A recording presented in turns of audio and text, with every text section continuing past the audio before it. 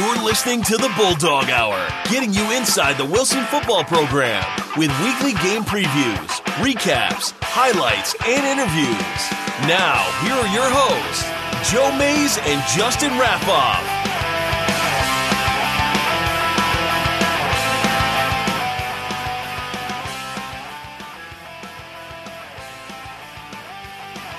Well, hello, everyone, and welcome to the 5th episode of the Bulldog Hour's 2nd season. I am one of your hosts, Joe Mays, and sitting next to me, co-host Justin Raffoff. Yeah, it's good to be here, and kind of hitting the middle of the season now, and plenty to talk about, kind of as we wrap up the first half, and we're fully into league play now, so plenty to talk about, and whether we're looking back or looking forward, it should be a good show. Yeah, definitely, and we're sitting here, thankfully this time, very, very optimistic and positive after two nice Wilson Bulldog football victories in weeks 5 and 6, both in league play, and we'll get into all that. Because you remember last time here, sitting for the 4th episode, we were talking about the week 3 loss to Central Dauphin and the week 4 victory over Warwick, but I mean, the players would tell you they weren't happy with the way they played in that week. So we're kind of coming in here like, just not exactly riding the high wave that we are this week, talking about these two victories and looking ahead to weeks 7 and 8. So a little bit more positive spin on this episode of the Bulldog Hour as we recap the games against Lancaster McCaskey and Penn Manor, as well as preview the game on the road at Lebanon, which is coming up this Friday. And then the Friday following that, October 21st, the game against Manheim Township, which is at Gursky. That is week 8 and is setting up to be quite the huge matchup. But we'll get to that in just a little bit. First, we're going to start with the games that just happened in weeks 5 and 6. Again, I said that was against JP McCaskey at home, and then Penn Manor on the road at Millersville. And a lot different than the previous two games. Yeah. Your team was clicking in really all facets, especially, offensively and defensively against McCaskey. And then we saw special teams get involved against Penn Manor, even through some injuries that have sprung up or have lingered. The team has been clicking and winning games that they were expected to win. That's the biggest thing. The Central Dauphin game was a toss-up. It could have gone either way. Entering the season, during the game, they lost. It is what it is. But every other game so far this season, Wilson's kind of entered as the presumptive or expected winner. So the games against McCaskey and Penn Manor, ones where you're expected to win and possibly win big, when you actually do what's expected of you, that's always nice to add to your repertoire for the season. Yeah, I think you kind of summed it up really well when you talked about the 2 weeks prior, before like the two games we were coming out of on the last episode, Central Dauphin and Warwick. Like you said, no one would really leave those games saying, that was close to our best, and that's unfortunate, especially when you have a loss in there. But coming out, the McCaskey game and the Penn Manor game, again, I don't know that anyone would say that it's their best effort yet, but at the same time, you could see some improvements from the previous 2 weeks to the 2 weeks we're going to talk about tonight.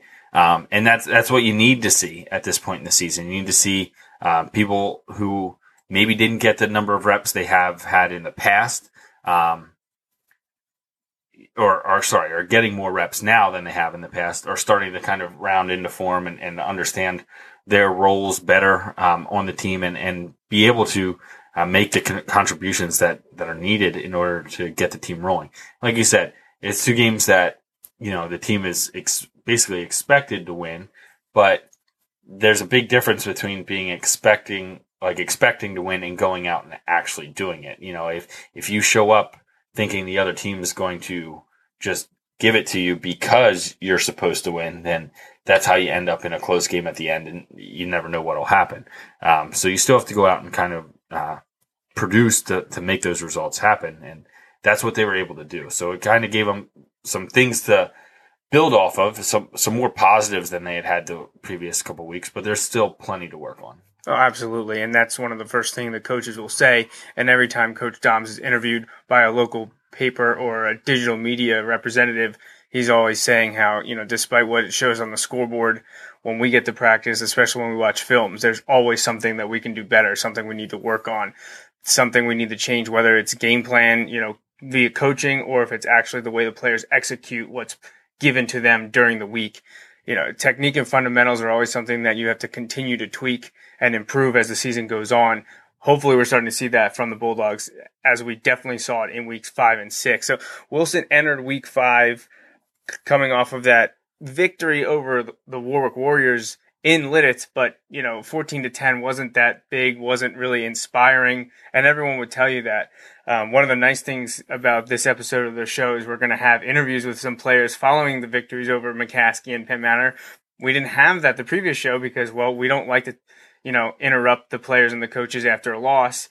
And then the game against Warwick, to them, they felt like it was a loss. It was demoralizing. They just didn't perform the way they wanted to. And we just, we didn't want to jump in and rock the boat and, talk to some people when they're not in the best state of mind. Right. Yeah.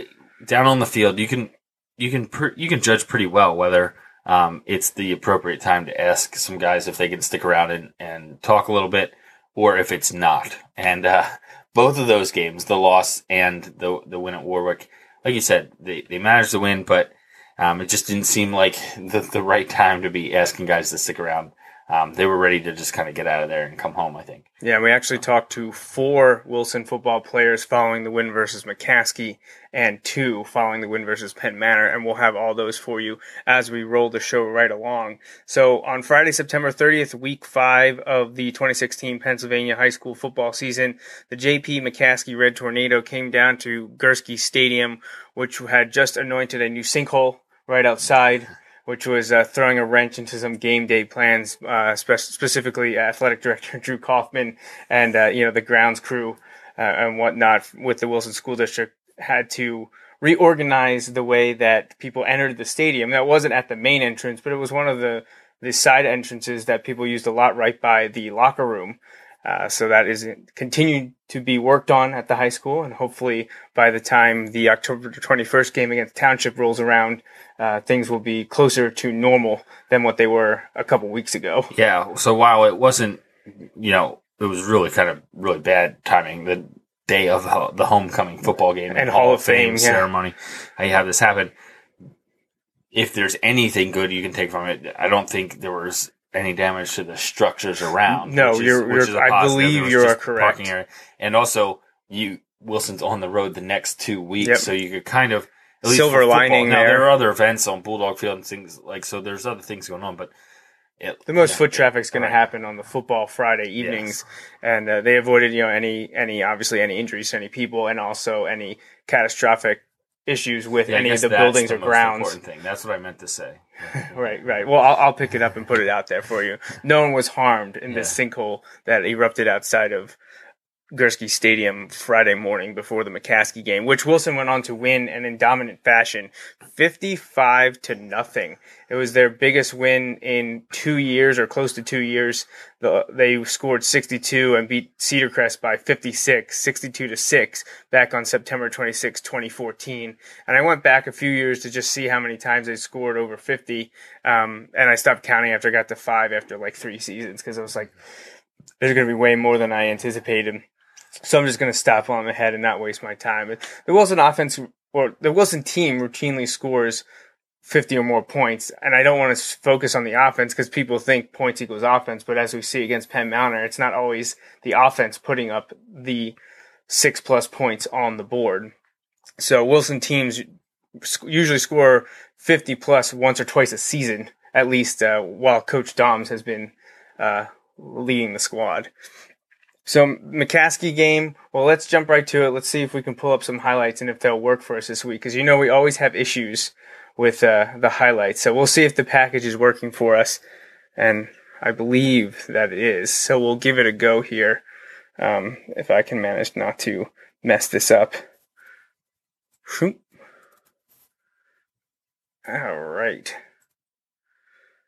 All right, so the Wilson D forced the 3-and-out and started at their own 38, when Connor Urig took a 32-yard read run all the way down to the McCaskey 30 to set up the Bulldogs early on their first drive, early in the first quarter. You can see him running down the sideline there. There were 5 more rushes that would then set up this nice 6-yard touchdown pass from Connor Yurig to Alex Twyford.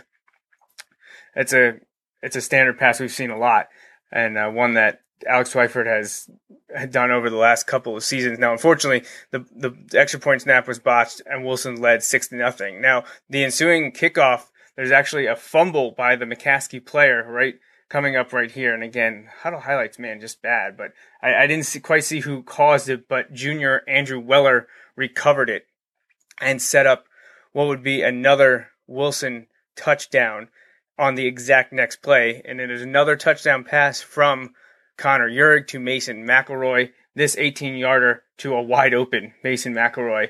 The defender seemed to get lost there, and Mason was wide open.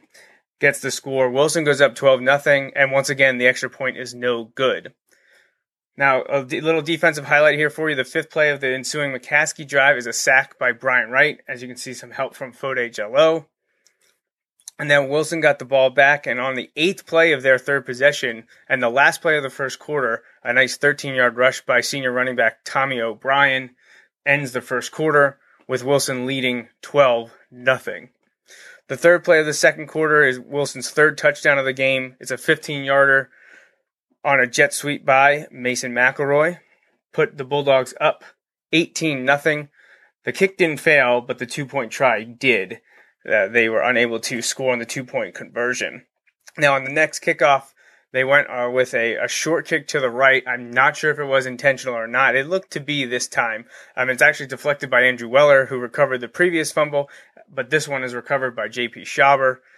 And Wilson's next drive ends in a touchdown. But first, the 4th play of the drive, after a timeout and a few penalties, Connor Yurig hits Mason McElroy over the middle to pick up a nice chunk of yardage, 14 yards on that pass. And then the very next play, Yurig hits Justin Weller wide open out of Wilson's bunch formation, and the senior transfer does the rest, going 31 yards to extend the Wilson lead to 25-0 after the first successful extra point of the night. Now, the D dominated all night, but the third play after Wilson's touchdown was a great example of assignment football, or doing your job, as junior defensive end Chris Price stayed at home and just throws McCaskey's running back Godwin for a 2-yard loss. McCaskey's now forced to punt, which apparently didn't want to show up, or I already talked past it. I'm not sure. But that one leads to a Reynoso 11-yard rush on the 4th play of the drive. And then on the very next play after that, Reynoso finds a seam up the middle and scores from 23 yards out, with the Bulldogs in control on top 32-0, about 3 minutes left in the second quarter. After the kickoff, the first play of the McCaskey drive, a slightly high pass is tipped and picked off by Justin Weller right there. Now, unfortunately, the Bulldogs were unable to add to their lead, as the third play following that interception is a fumble on a bad read exchange. McCaskey ended up turning the ball over on downs, but Wilson threw an interception. It was a nice play by the McCaskey defensive end, as you'll see right here highlighted. He read the play the whole way and stepped right in front of the pass. And that would take us into halftime with Wilson on top 32-0.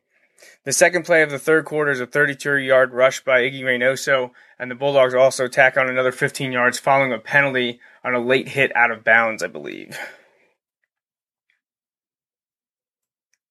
2 plays later, Reynoso gave way to freshman running back Abdul McFoy, and from his wingback position, he takes it to pay dirt from 4 out, 39-0 Bulldogs early in the third quarter.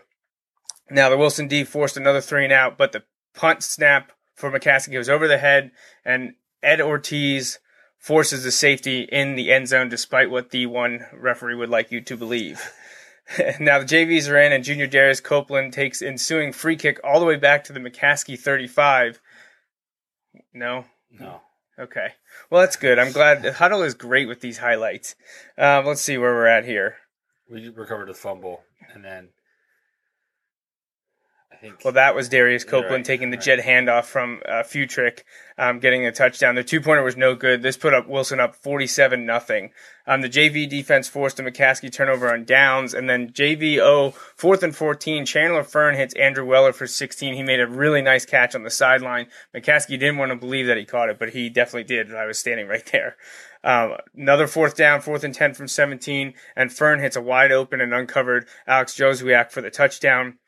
And the 2-point play, and I believe the last highlight, is run by Hunter Regal, which brings us to the final 55-0 for the Bulldogs. He gets a little bit of help from his team here to get in the end zone. As it should be. Good team effort there. Good team effort. Love it. When it all comes together right now. We'll see the scoreboard fly up here. 55-0 Bulldogs was your final. And, hey, what a great victory. So, yeah. So, okay, a little bit better with the highlights. We're still working some things out. I'm not sure where a couple of those plays apparently disappeared on me. Yeah, I don't know. But the plays we had, it worked out pretty well, and the circle was getting better. I don't understand that. I don't know if it's a browser thing or what.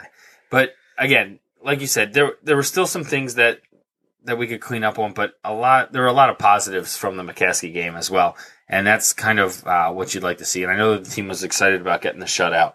And maintaining the shutout. And it was nice to see the younger guys kind of step in. And while it may not be at quite the same pace and everything, they really were able to kind of get in there and do the job as well, moving the ball and putting points on the board. And the defense was able to stop the McCaskey offense as well. So that's what you'd like to see. So that worked out really well. It was a good game. For sure. So we're going to take a look now at the interviews we conducted following the big win over McCaskey. We were able to talk to Mason McElroy and Iggy Reynoso, as well as Connor Uhrig and Justin Weller.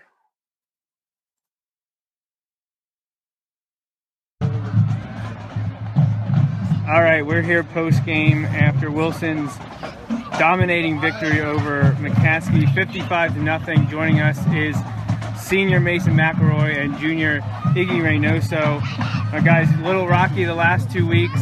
Tough loss to Central Dauphin, and you snuck out of Warwick with a victory. But tonight, things were going your way.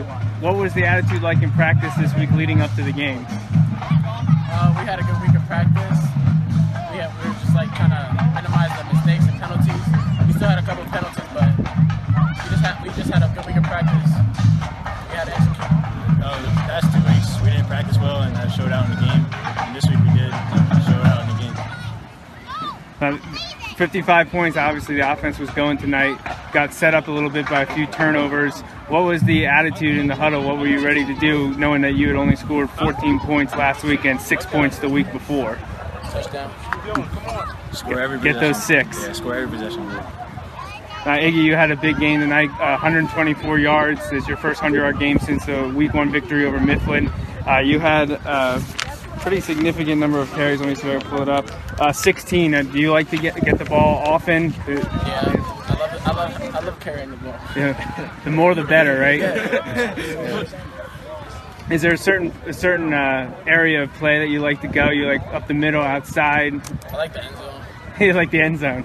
I like that answer. Well, you were able to get in there, so that's good. Mason, what were they throwing at you offensively when you were out there playing cornerback? Did they throw anything at you that you weren't expecting? Seams, post rush, that's pretty much it. So practice and films had you guys ready to go defensively this week. He's the real deal. He'd be going off in practice. All right, well, now you got another Section 1 showdown next week to make it 60 in a row over Section 1 foes. You go to Millersville to take on Penn Manor.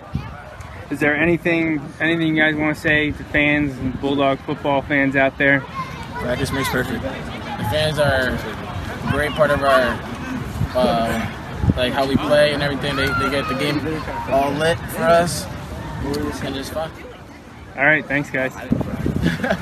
Okay, we're back now with junior quarterback Connor Uhrig and senior wide receiver and cornerback Justin Weller. Now, Uhrig, you were able to get 75 yards and 7 carries and also throw for over 100 yards and 3 touchdowns. Justin, you had 2 catches for 43 yards and a touchdown, and you guys were able to put up 55 points, a joint effort with the JVs there at the end. And I know, big deal to get the shutout as well. But talk about your chemistry you developed over the first 5 games of the season, as you and Weller have been able to connect a couple times now this year. Well, we got a lot of reps in practice throughout the summer and the first 5 weeks of football, so we're really connected now. So just working hard in practice, getting up until you can actually see me in practice, and then it just kind of converts to the game, which is how it works out. And you're not getting very much time on D with your opportunities at quarterback, but Justin, you forced your way into the defensive lineup from day one. You've been starting cornerback opposite Mason, who we talked to. What was your adjustment like to the Wilson defense coming in from Illinois over the summer? So it was a big adjustment. Wilson plays all on signals, and where I came from, we had dual play bands. We had offense and then defense on one arm. So coming here, I just had to learn what they were, understand the concepts, and once I understood the concepts, it became almost second nature. It was a lot easier to play when it's second nature. Tonight versus McCaskey, defensively, did they throw anything at you when you were out there on offense that you weren't expecting, or was it pretty much exactly what you saw during the week of practice and on films? Yeah, the film told it all, and coaches told us what they were going to do, and we just executed the game plans. You give a kind of a dual threat option there back at quarterback, because when you don't see one of your receivers open, you're able to tuck and run. Can you say, is that something you really like to do, or would you rather sit there in the pocket and find someone like Justin, Mason, Fode? I like to do both because they can get open too, so I like to stay in there as long as I can to get them the ball. But then if I don't see anything after a while, I can rush. All right, we're 5 games into the season. You're sitting at 4-1, in control in the section race. You're heading to Penn Manor next week to take on the Comets. Is there anything that you're looking forward to the second half of the year, the next 5 games, specifically that you want to point out? Just keeping up good weeks of practice, having excellent practices instead of just average practices. The transfers, obviously, to the game. We had an excellent week of practice this week, and last couple of weeks we haven't had really good practices, and it obviously translates to the field. And it's just fun playing and winning like this, 55-0. I just want to keep it up, Yeah, this definitely gets you going. So 2 road games, Penn Manor, Lebanon, before you're back here for a big showdown with Manheim Township. Is there anything you guys want to say to fans, family, anything? Thanks for coming out on this cold day to support us. Yeah. We're just going to take one game at a time all the way through. All right, thanks, guys. Cheeseburgers, burgers, and hot dogs. All right, so we appreciate the 4 gentlemen stopping with us and taking some time to answer some of our questions. Some interesting and funny responses, especially from Iggy. He likes to, go a little bit out there, not exactly answered in the fashion that we expect, but everyone got a good laugh out of it. Anytime you win like that, people are high, coming off of, low against Central Dauphin and Warwick, then performing like that against McCaskey. A lot of jokes. It's good to see the players having a good time. Right, yeah, and that's kind of the attitude, that you can have after that kind of game. It was one of those things where they had struggled for a couple weeks through a loss and through a win, and to come out and have a game like that, not that it was a perfect game, but there was a lot to just kind of take a deep breath over, and enjoy in that win. So I think that was much needed win by the team, and that was reflected in the interviews afterwards. For sure. So just a couple pictures from the game that I took that evening, one of the captains, and then afterwards as we were getting ready to do our interviews, just another example. Having a good time. Iggy's definitely a kid who likes to have a good time, and he was funny to talk to after the game, and I'm sure we'll catch up with him again in the coming weeks. But player of the game, it was an interesting when we talked about it. There's a couple standouts that we kind of narrowed it down to 3. We were throwing around quarterback Connor Uhrig, running back, cornerback, returner Mason McElroy, and running back outside linebacker Iggy Reynoso. And the final tally, and I'm not going to lie, it kind of came down to after Penn Manor too.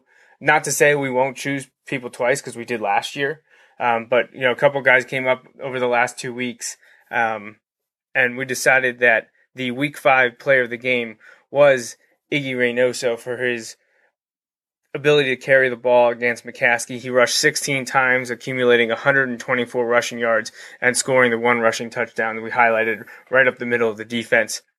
So getting back into that 100 yards plus column for the first time since the week 1 victory over Mifflin was huge. And he talked about, he likes to get the ball. He likes to be in the end zone. And we saw that happen against McCaskey. So for his efforts, he was our player of the game for the victory over McCaskey. All right. So final closing thoughts on McCaskey. Honestly, I was a little shocked. Yeah, because coming into the game, well, again, we talked about we expected a win, but McCaskey has some talented players there. When we're looking at scores that have come in, from around the district, in week 1, McCaskey was in the game with State College, 24-13, right? And State College couldn't really put them away. State College, a lot of people were talking high on, but after a game like that, week 1, you're like, well, it's week 1, and you don't really know who have they played. Well, State College just beat Cumberland Valley, who was kind of the presumptive they were the number 1 team in the district at 6A, but they were also kind of assumed to be one of the best around and kind of maybe hang on to that spot. And they lost to State College just recently. So, you come in and you're like, oh man, like what's that State College, loss for McCaskey, but it was a close loss. What's that mean? Well, I think what happened was, especially on some of the special teams plays early, when a couple things just didn't go right, and Wilson was able to take advantage of those things. Yeah. It was a slippery slope. Finally, it just kind of snowballed out of control. And I think some of the McCaskey players realized early on that, they needed a lot to go right, and it wasn't going right early, and that kind of just snowballed into what we saw. If they were going to beat Wilson, especially on the road, they had to play a perfect game, and immediately that ended with the issues on special teams.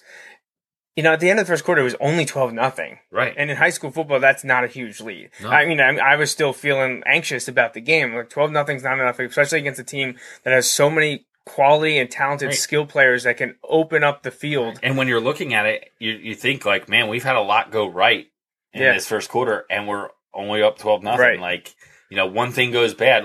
You look at the fumble highlight we showed, and while Connor didn't get the ball back, he was able to hold up the guy long enough that he couldn't pick it up. Now, Iggy came flying back and contributed to tackle. Guys were flying back to the ball. I get that. But if one of their guys picks it up on a dead run, I'm not sure we catch them in time.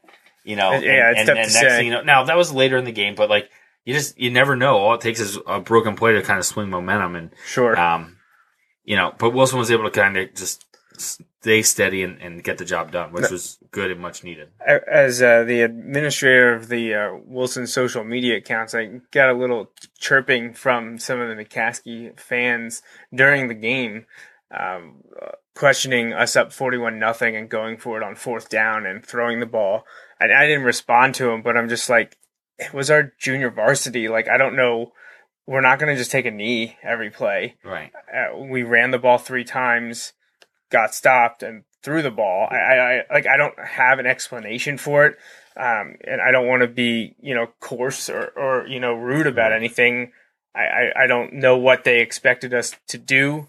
Those kids that earned that playing time, the young players looking for the future, they've earned that right to go out and play and not just be, the tackling dummies for the varsity. And if they can match up and play, especially because they played most of the third and the entire fourth quarter. Right. A lot of kids got quality time and experience. That's always, an added plus. We talk about that every year when we talk about it before the season. While there's a lot of new kids getting that, there's a lot of expectations for every year. The more opportunities they get like this, that's 2 quarters that they got to play where they wouldn't have played before, Right. So that's 2 quarters more experience than they would have gotten. So, it's unfortunate that it can be portrayed negatively, but it's just kind of the reality of it. Yeah. I just was, just shaking my head and calling us classless and rude. I'm like, I don't it would be different if our varsity was in there and we're throwing it every down. We're running trick plays or something. Right. This was 3 basic running plays and a passing play on 4th down. And we didn't convert on every 4th down, but the junior varsity played very well. We've seen years where the varsity comes out up big and JV just gets steamrolled. They can't stop anyone. They give up 2 or 3 touchdowns. Offense doesn't move the ball. Special teams can't kick. And, Coach Dom he wants you ready to go. It And- doesn't matter your status. And that could be a good segue into our next game, because the Penn Manor game last year, You're right. The varsity, I think, was up 35-0 In after the the first first quarter. quarter. And then the game ended up being like 42-21 or something like that. You're right, it was. And it was one of those things. I don't think Penn Manor had scored maybe in a couple weeks coming into that game. I don't even know, but like Yeah. it was bad. And I remember being on the field after that game, and the coaches let the players who kind of went in and didn't do their job as a group. They let them know that was unacceptable. Right. And so when you get into this situation in McCaskey this year, that wasn't the case. So I think you have to be very pleased that that's how it went. Oh, this year. definitely, for sure. Yeah, I remember the coaches were not happy with the way the backups and junior varsity players that got an ample amount of playing time, nearly 3/4 of a game, they were in the second quarter. Yeah. But they scored once, and that might have been even the varsity in the second quarter. It might not have even been the JV, but JV gave up 3 touchdowns. You got to be ready to go. Next man up. Doesn't matter if it's injury, grades, suspension, anything like that, or a blowout loss or a blowout victory. You got to be ready to go and ready to play and show the coaches and fans what you're going to do and what the future Wilson football is. And Coach Doms was not happy with the way the backups in JV played against Penn Manor last year, but definitely pleased with the way they played against McCaskey. Yeah, and so coming out of that game, then Wilson was going back on the road, traveling to Millersville to play Penn Manor, and again, a little bit. I don't know. It wasn't the same as the McCaskey game because I don't know. I think we've had a little bit better idea of what we were going to get from I agree. Penn Manor. I feel like we know more about the opponents that Penn Manor have played so far. But again, going on the road, you never know what's going to happen, and you have to go out there and execute. And again, things weren't quite as crisp as the McCaskey game. No, I agree with that assessment. But it wasn't. It was still an improvement over the Warwick game from 2 weeks ago. Absolutely. And again, still plenty of things that were positives that you can build on, including they seem to have cleaned up some of the issues on special teams where they were getting big plays that were always called back for penalties. And they were able to avoid some of that in the Penn Manor game. And that really kind of swung the game and blew it wide open. Yeah, and Wilson ended up winning this one over Penn Manor in Millersville, 42-13. Now, it was close at the beginning. I believe after the first quarter, was it 14-7 or was it 21-7? No, I'm not exactly sure. Well, at one point late in the first, it was 14-7. It went into halftime, 28-7. Wilson went on to go up 42-7, and the Comets scored on the Wilson Junior Varsity near the end, but the extra point was wide, so that's your final score, 42-13. Now, unfortunately, I didn't attempt to do highlights of this one, just didn't have the time to do it, but we're going to watch the game film or parts of it while we talk about it. So hopefully we can find some of the big plays and show them to you, because there were a couple great ones. And we're going to start here, pick up the action on Wilson's first offensive series, which included a nice run by Iggy Reynoso. And the Bulldogs kind of moved down the field at will on their first series with the ball. They wanted to feature the running game. They were missing two players completely, two key players in Alex Twyford and Fode Jalot. Didn't play at all the entire game. Franz Borden, senior offensive lineman, returned, but played sparingly. And this wasn't necessarily because they couldn't play or couldn't play at full speed, but it was more of a choice of, we need you to get healthy for the stretch run. We need you for 2 weeks from now against Manheim Township, and the last week against Conestoga Valley, and then looking forward to the playoffs. We need some of these key players to be healthy and ready to go. But the team came out, fired up, and looked good. Defense bent a little on their first drive, but they forced the punt. Wilson got the ball, and it was pretty much Iggy. Then they give it to Urig. They'd come back as they moved into the Penn Manor area. They throw in a few passes. but slowly working their way down the field, and then they'd get a big run, a nice run by Iggy Reynoso right here. So things got off to a nice start, and got contributions from a few guys that regularly not the starters. We got to see Iggy Moore on defense. We got to see sophomore Nick Johnson in a tight end. We were continually able to see freshman Nate Keller along the offensive line. And it's still incredible to think that there's a freshman starting on the offensive line for Wilson. Yeah, that's pretty incredible. That doesn't. I think Doms has said he doesn't think it's ever happened in the time that he's aware of. This is his 41st season, I think. So I'm going to see if I can bring up some of the scoring plays here and get those to you. Here's the first one, so we'll bring that one up.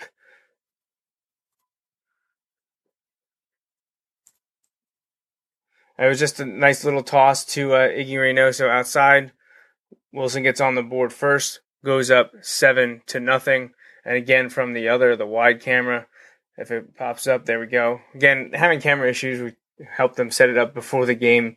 Hopefully, things get righted. And the tech stuff is always bothering. But with the return of Franz, we did get the normal long snapper back we saw over the last few weeks when he was injured. That things there just was something off a little bit, whether it was the snap, the hold, the kick, just something wasn't working. In the blocking too. I mean, it's not always the specialists there. Sometimes the blocking just doesn't get it done. But they did this night. Nick Borelli was perfect. 6 for 6 on the evening. We talked about multiple facets. Offense, defense, special teams getting involved. Well, here's one where special teams finally getting to break one. You kid with Mason all the time, seeing him in class about, wait, when are you going to break one? When are you going to take it? And you just mentioned it to him this week in class. Well, he decided to put on a nice little highlight reel here and break it off, make some nifty moves, and get into the end zone to put the Bulldogs up 2 scores early in the first quarter. Yeah, and like you said, I talked to him on Friday afternoon, and I said, maybe this is the week. And he just kind of smiles, like he always does. He never really mentions much about it, but he just kind of smiles. And this was a big week for him, and this was just the start of it, as you can see. But it started out, I was like, oh, man, he maybe has a chance to get the edge right away. Then he cut back, and then when he's going, I'm like, oh, maybe this is it. And then I thought he was going to get tackled by the punter. And then he cut back. That would be bad to make it through. Yeah. So you can see that was actually nearing the end of the first quarter to put the Bulldogs up 14-0. Now, unfortunately for the Bulldogs, the 14-0 lead wouldn't last because they kicked it off, gave the ball back to Penn Manor, and they would put some points on the board on a nice pitch and catch from their quarterback to one of their solid wide receivers. Right here, you can take a look at it if you're watching on the video. Gets behind the coverage, makes a guy miss, and he's off to the races, and he's not going to be caught. And he gets into the end zone, and all of a sudden now, it's 14-7. And you don't really know what to say. You're like, oh man, not again. You think you got a cushion. You think you have some stuff going on.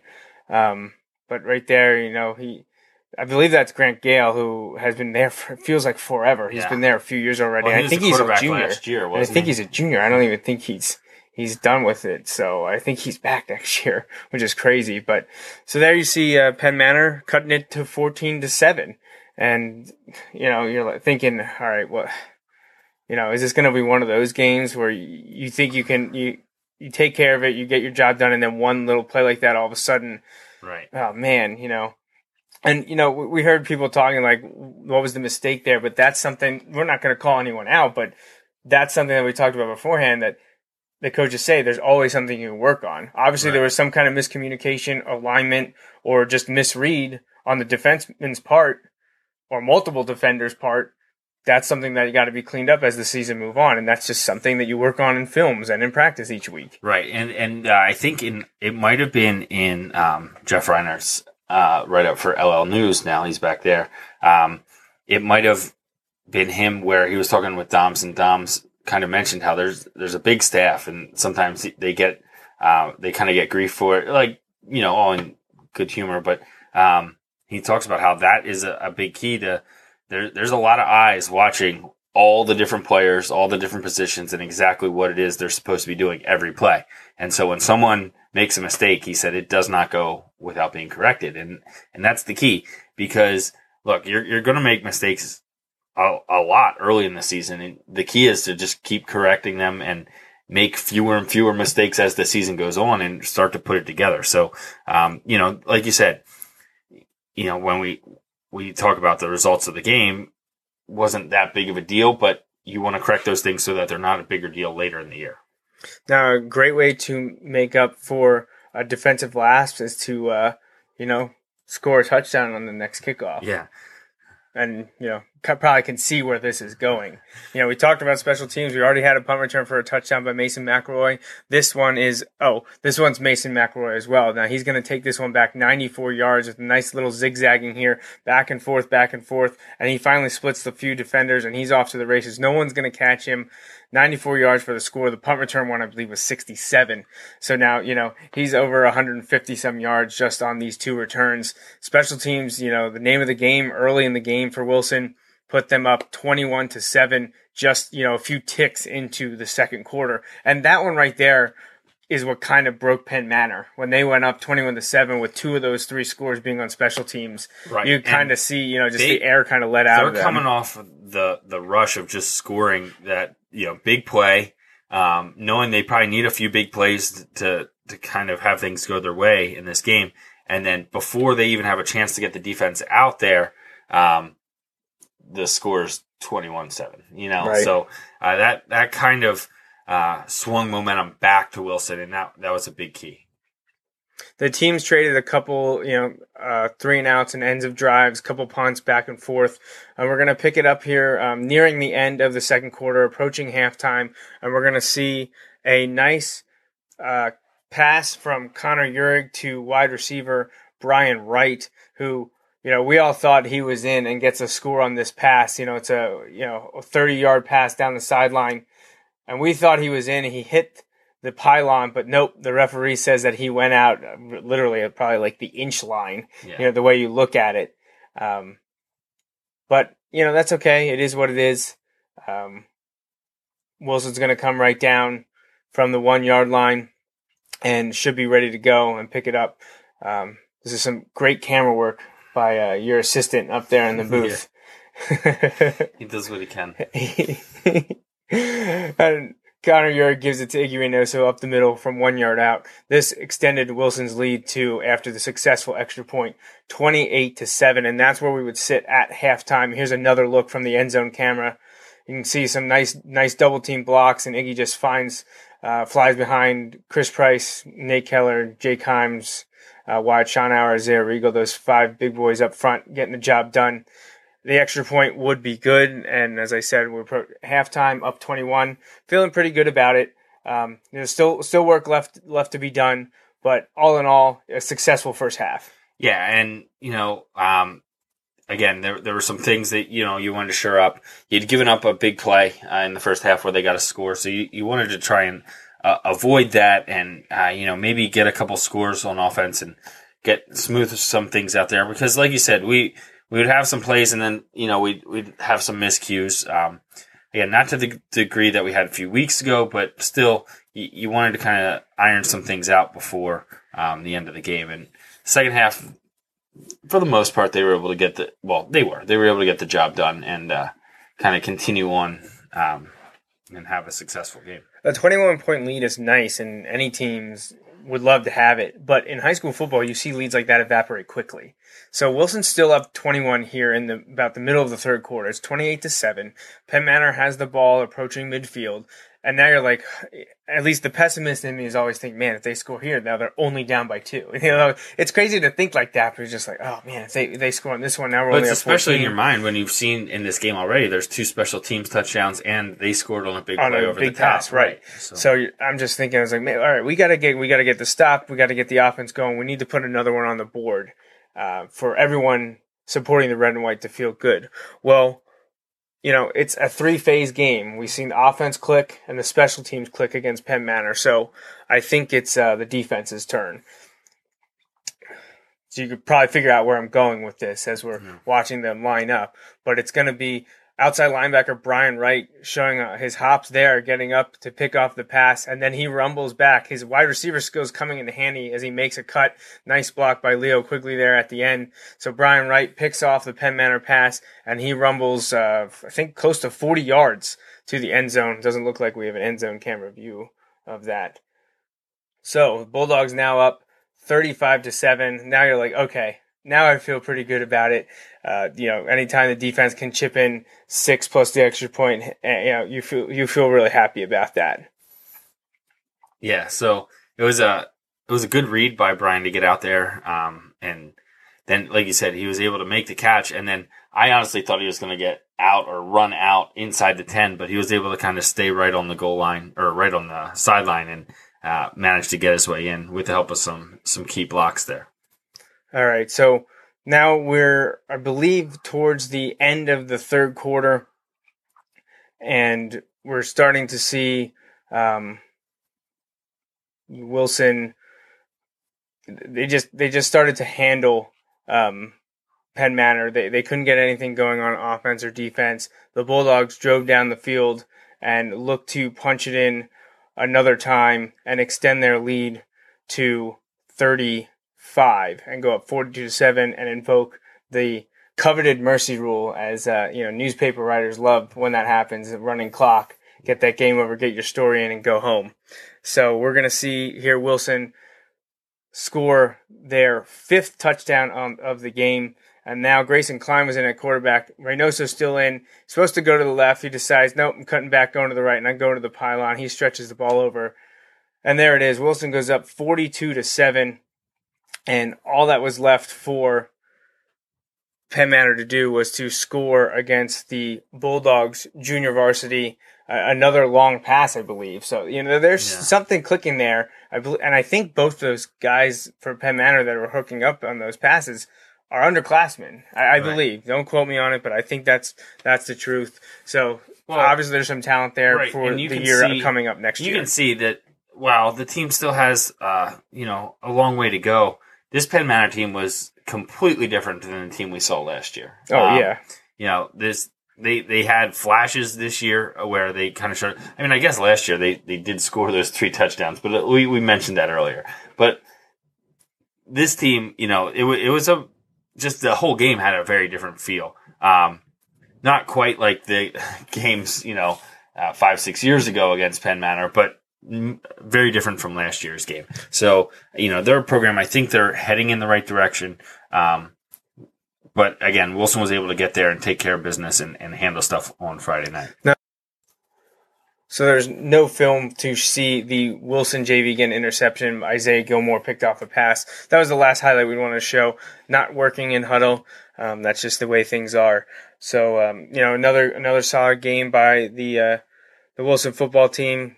All 3 phases getting in on the action this week. Offense, defense, especially special teams with Mason McElroy. 42-13 win. Expected outcome, just like the McCaskey one. And Wilson's now rolling. This game was the 60th consecutive LL League victory. 59 was against McCaskey, 60 against Penn Manor.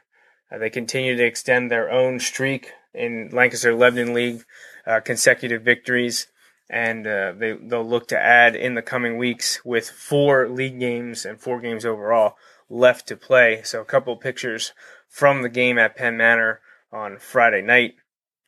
So before we move on to the player of the game, we were able to talk with a couple Bulldogs after the victory, and once again we caught up with Mason McElroy and Brian Wright. Mason, special teams ace, and Brian contributing on offense and defense. So let's take a listen to what they had to say after the victory over Penn Manor.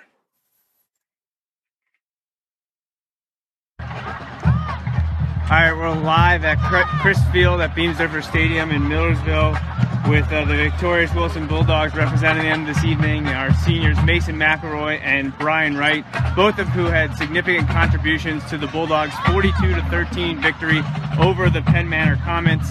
It is the Wilson Bulldogs' 60th straight Lancaster Lebanon League Section 1 victory. Mason, 2 special teams touchdowns tonight. People have been giving you grief all year for not breaking off one yet. A couple weeks back, there was some good returns, but it always seems to be some kind of penalty, warranted or not, thrown when you're trying to dance around back there and break a big one. Now tonight you got to do it both kickoff and punt return. Did you see something in films this week that said, hey, I think this will be the week I'll get one, or is it just blocking worked out tonight and there were no laundry on the field afterwards? Coach Dom's really harped on getting to the wall and just don't block anyone in the back. We had this new thing: if you block someone in the back, you just start running 50s. So no one really wants to do that anymore. So I guess we all learned our lesson. I ran to the wall, and good things happen when you do that. We thought you were almost going to break another one down the sideline. It was probably in the third quarter before you got tackled, but you gave the team some good field position all night. It was a great contribution. We also saw not only touchdowns on offense, but also on defense, and that came way by Brian Wright's interception, pick 6. Take us through what happened on that play. Were you running zone, man? How did you end up in the right spot at the right time? At that time, we were running zone, and the quarterback was rolling, and I knew he was going to throw it to my side because they were throwing to number 7 the whole time. Picked it off. I believe Grant Gale, I believe, is out there, their go-to guy. He just hopped right in front of it and took it to the house. Yeah. Skirting a few defenders on their way. It was a nice return. On offense, you also held them 3 catches for 75 yards. We thought you had one down here at the end zone. They put the ball in the 1, and Iggy got a touchdown on that. But that was another excellent catch by you, and you seem to have developed a nice rapport with quarterback Urig. All right, so guys, another big win. 97 total points scored over the last 2 weeks. Offensive, defense, special teams all chipping in. 1 win closer to your 9th straight league title. You're heading to Lebanon next week, a team that the Bulldogs haven't played in nearly 2 decades. Is there anything the coaching staff has been saying over the last week or leading into this 2-week stretch on the road to get you better prepared? Never taken an opponent lately because you never know what can happen. Football's a weird game. One play away, one throw away, one run away. Anything can happen, so just never take anyone lately. Now, during the week, or at least in the day or so leading up to this game, I realized you probably were going to be missing a couple key guys. What was the atmosphere in the locker room and the attitude of the players knowing you were going to miss a few starters again? You just have to step up. We lost Fode, a great player, and Alex Twyford, a great player. So everyone's just got to make up and step up, work harder at practice because we didn't have him at all this week at practice. So going into the game that you're not going to have him, so that's a plus. But you just got to work hard and just step up. Did it make a big difference for you this week? I believe Franz Borden was back to long snap. Was he doing that now again? Yeah. Is that a little bit different than the previous weeks, Franz, and you have a nice rapport together? Yeah. Okay. Just something we noticed Franz back in the lineup. So I know they're easing him back in after his ankle injury. So anything to say after the victory tonight over the Comets as we head into Lebanon in the 7th week of the season? We're going to just keep playing hard and take no opponent. All right, thanks, guys. All right, well, we thank Mason McElroy and Brian Wright for sticking around after the game to talk to us and just get a few things out there. I know everyone that listens and watches the show appreciates hearing from the players, and we're going to get a couple coaches on here hopefully soon in the coming weeks. You just got to pick your spots and have some good questions. So we're working our way towards that, hopefully talking with Coach Doms, Coach Palm, and maybe Coach Wahlberg again here in the next few weeks. So let's put a bow on the Week 6 game against Penn Manor and talk about our player of the game. And I think this one's pretty obvious from, it's rare to see someone score on special teams, but to do it twice in 2 different ways is something special. He was up for our award for Week 5 against McCaskey, so I think it's only fitting that he is the player of the game for Week 6 in the victory against Penn Manor. Yeah, and you can't really overstate the timing or importance of those plays either. They weren't kind of late in the game when the game was already decided and out of hand. No, like the punt return came at a key time. It was a 1-possession game at that time, and it made it a 2-possession game, which was key because then Wilson gave up the big play, to cut it back to a 1-possession game, and then he immediately said, no, we're going back to 2 possessions and forced it back up to 21-7. So those 2 touchdowns came at key times, and it really, like we mentioned when we were going through the highlights, that set the tone for the rest of the game. That was kind of it. Penn Manor might have had that feeling of like, oh, you know what? Maybe we will get some breaks tonight. And they kick it off and he returns it for the touchdown and like, nope, that's not it. So, it really worked out. Couldn't have worked out much better. 2 great returns at a great time. And it's nice. He's had a lot of close calls and not all, like he's had a lot of close calls that were close, not his fault. Right.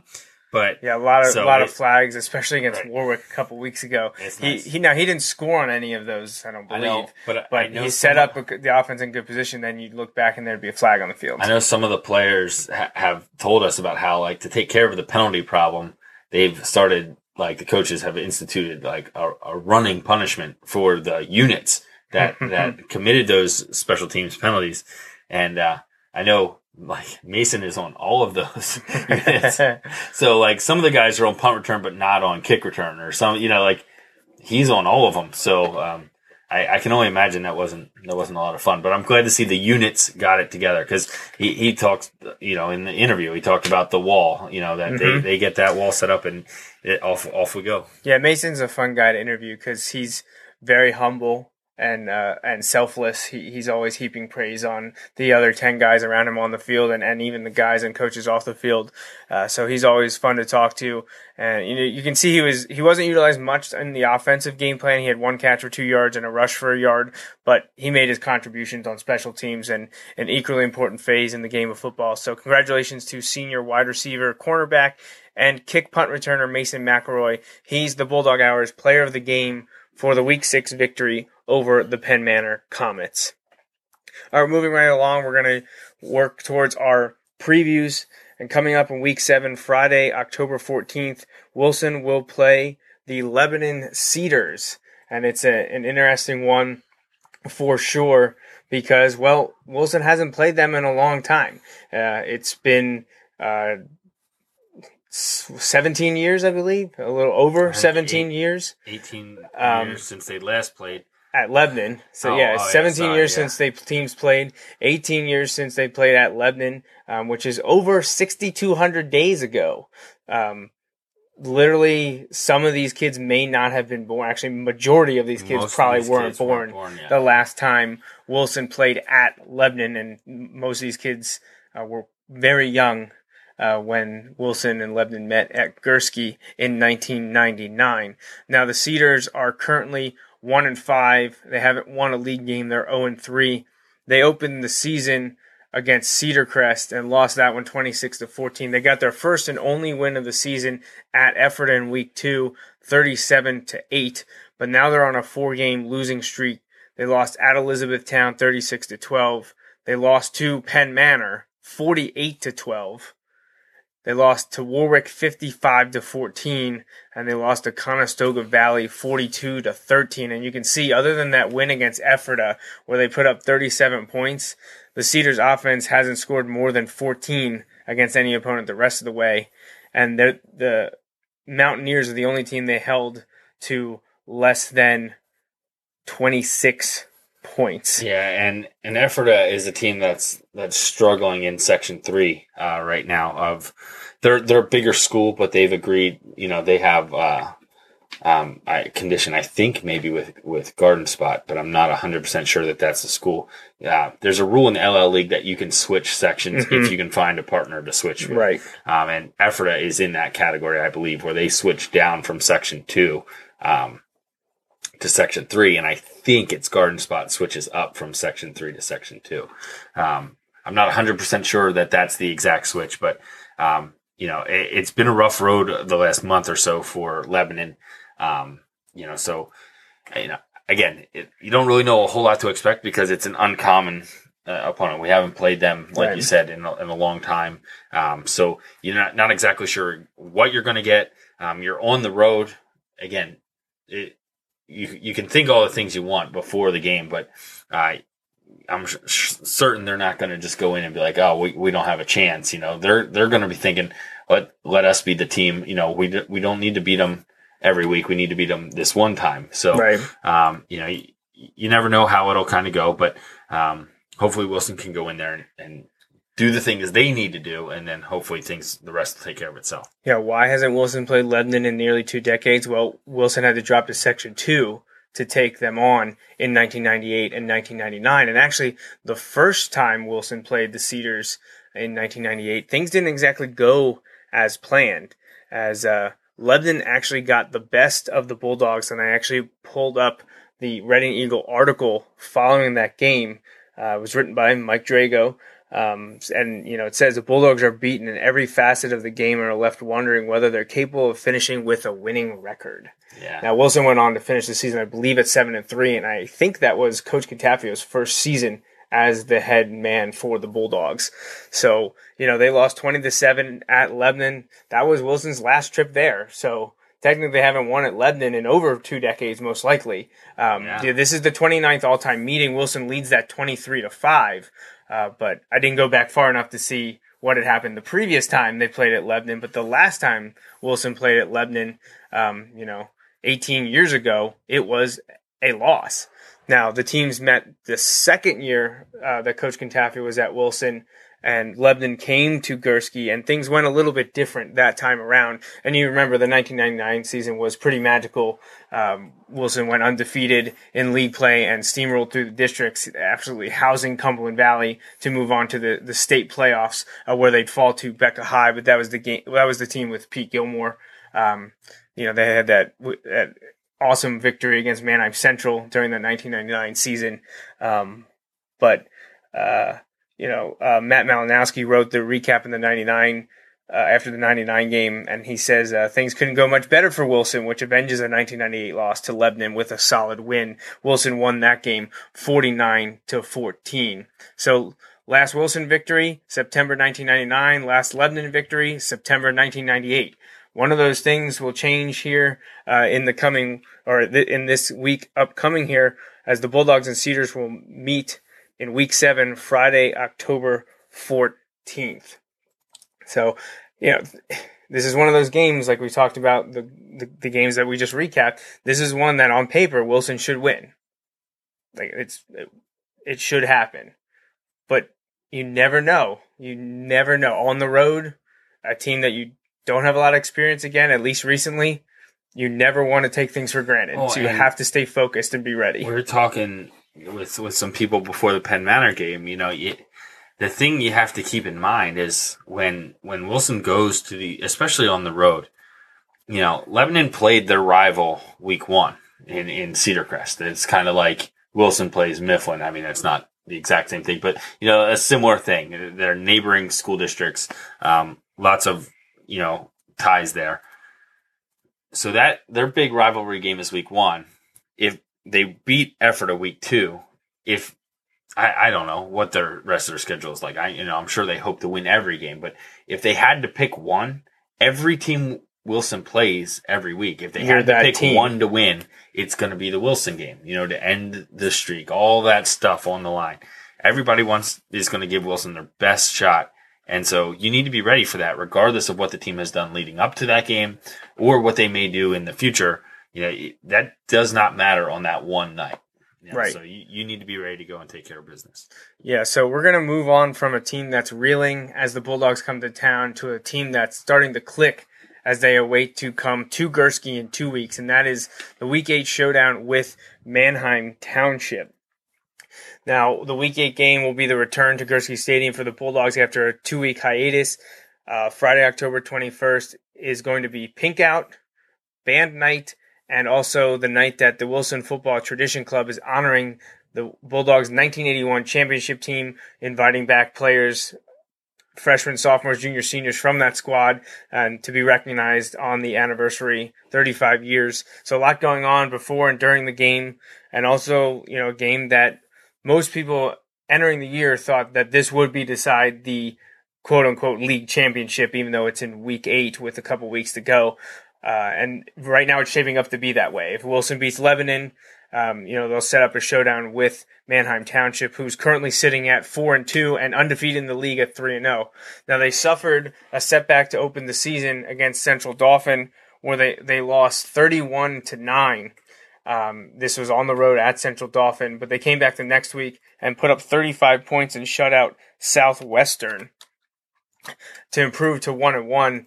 But then they would travel to Shillington to take on Governor Mifflin, and in a bit of surprise, the Mustangs, who Wilson pounded in the first week of the season, came out and beat the Blue Streaks 28-20, and that really surprised a lot of people, including many Wilson fans. Yeah, I think that grabbed everyone's attention because it was so close to the Wilson-Mifflin result. I think in the time since then, Mifflin has proven that they are an improving team. Oh, and much better than what Wilson saw in week 1. That's one factor into it. And also, you're about to get to it in the next little bit here. Manheim Township, since that point, has proven that they have gotten a lot better since that point as well. Right, and in 3 games, they've only given up a total of 22 points to Hempfield, Conestoga Valley, who has a pretty good offense, and McCaskey, while scoring on their own over 100. They put up 33 against Hempfield, 35 at Conestoga Valley, and 35 at McCaskey. So 103-22 is what they did to the next 3 teams. Now, granted, none of those 3 teams historically strong, or even this year strong, although CV, Conestoga Valley, looking like they should be a challenger with Warwick Township and Wilson. Now, Conestoga Valley suffered a few setbacks, but they're still definitely not a team to overlook, and Township beat them 35-12. Yeah, and if you look at it, until McCaskey scored a touchdown this week, they hadn't given up a touchdown at home, or at Manheim Township. So, correct. Their defense is, and McCaskey scored with 5 minutes to play, which means it was against backups in JV. And mercy rule was in effect, right? Or probably. Well, it was 35-0. Right. So that's one of those where their defense is clicking, and their offense is gonna put up points. So you have to be ready. Like you said, it's shaping up to be a big game. A lot going on at Wilson that night. It's just, there's going to be a lot on the line. Now, and in the historical context of now again, they have to get by Lebanon this week. And Township, did you mention who they have? Township hosts Warwick this week. Okay, so that's actually a big game. That's a big game. Yeah, that is a big game. It'll be interesting to see how those things play out, but it does either way. Really, it doesn't take away from the Township factor at Wilson, because when you relate it specifically to the streak, there's some special ties to Manheim Township. Yeah, if Township can weather the storm this week, hosting Warwick and then going to Wilson, they finish with Lebanon and Penn Manor, probably the 2 weakest teams in LL Section 1. So, Township beats Warwick and then they beat Wilson. You got to think they're the odds-on favorite to be the league champ. Now, Wilson, on the other hand, has Lebanon this week, then Township. They have to play Hempfield and Conestoga Valley. Right. So a little bit tougher final 2 weeks for the Bulldogs versus the Streaks. That's why it makes the game, should Township beat Warwick, the game at Wilson in 2 weeks against the Blue Streaks, basically for the league championship if things go as planned here in week 7. So when the Bulldogs and Streaks do meet, this will be the 45th all-time game between the teams. Wilson leads it 34-9-1. They're one tie in there. And last year, the Bulldogs went to Nessville in basically the same thing that we're talking about now, what was basically for the league championship back on October 23rd. And while Wilson only won by 21, 48-27, it was never in doubt. Wilson controlled that entire game. And a couple mistakes here and there, and I think a touchdown late against the JVs cut it to the 21-point score. But Wilson flat out dominated this game. It was never in doubt. It was a Bulldogs victory, which basically secured their 8th straight undefeated run and league title in LL Section 1 play. Yeah, and so we mentioned it, especially in high school football, you don't know what you're gonna get from week to week. So both teams have games they need to get through this week, but kind of regardless of those outcomes, it's shaping up to be a big matchup. It would just be bigger if both teams take care of business this week. So that the Wilson Manheim Township game is shaping up to be a big one at home for Wilson, which is, they'll have the benefit of being at home. So that could be an exciting Friday night. And we can't mention the game against Manheim Township without mentioning the last time the Blue Streaks beat the Bulldogs, which, 60 straight wins for Wilson against Section 1 teams. It's been a long time. Well, Manheim Township has the distinction of being the last team to beat Wilson in Section 1 in league play, and that was back on October 26th, 2007. Manheim Township won 26-7, and if you're watching on the video, I have the Reading Eagle page sports section from that day and the day after. Mike Drago wrote about the Streaks bottling up the Bulldogs, and there's a nice color picture of, I believe, Chris Hartzell there, talking about Township, what they were able to do in the incredibly soggy conditions at Manheim Township. And that's the last time that Wilson lost to Manheim Township, and last time they lost a league game. All right, well, I think we covered everything, so we're going to hit the road for the 5th episode of the 2nd season of the Bulldog Hour. Don't forget to like Wilson Bulldogs and the Bulldog Hour fan pages on Facebook, and follow at Wilson Bulldogs and Bulldog Hour on Twitter. We have live game updates, photos, and hopefully continue to do live video interviews post-game. Video during games is done on Periscope on Twitter, and the video interviews of coaches and players following the game is done on Facebook Live. We're also on Instagram. Follow us at Bulldog Hour, and each of us individually can be followed at Coach Joe Mays or at Mr_Raffoff.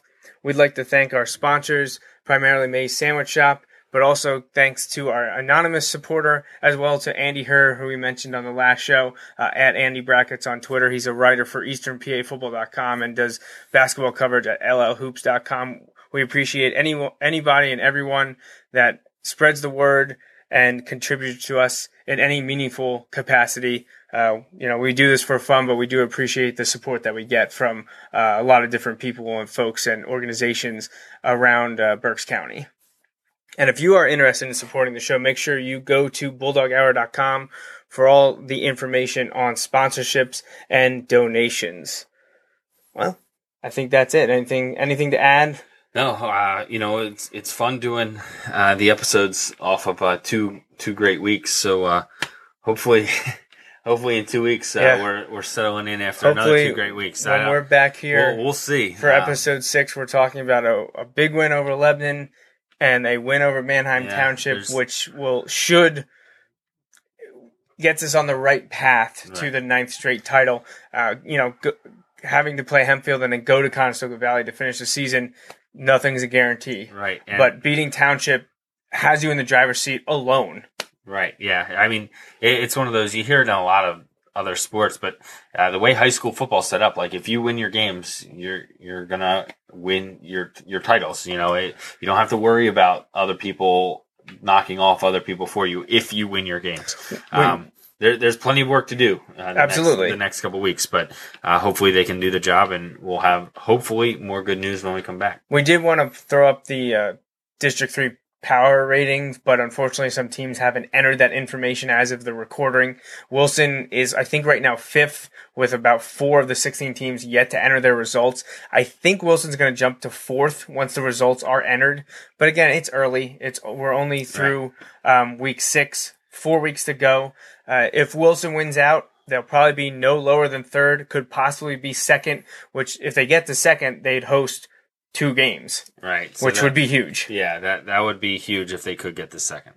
But whenever we do a show and all the power ratings are posted, if that happens, if the schools cooperate, we'll make sure to throw that up. And if not, if you're on Facebook following the Wilson Bulldogs football page or Bulldog Hour, when those power ratings get finalized, we'll make sure we have them for you.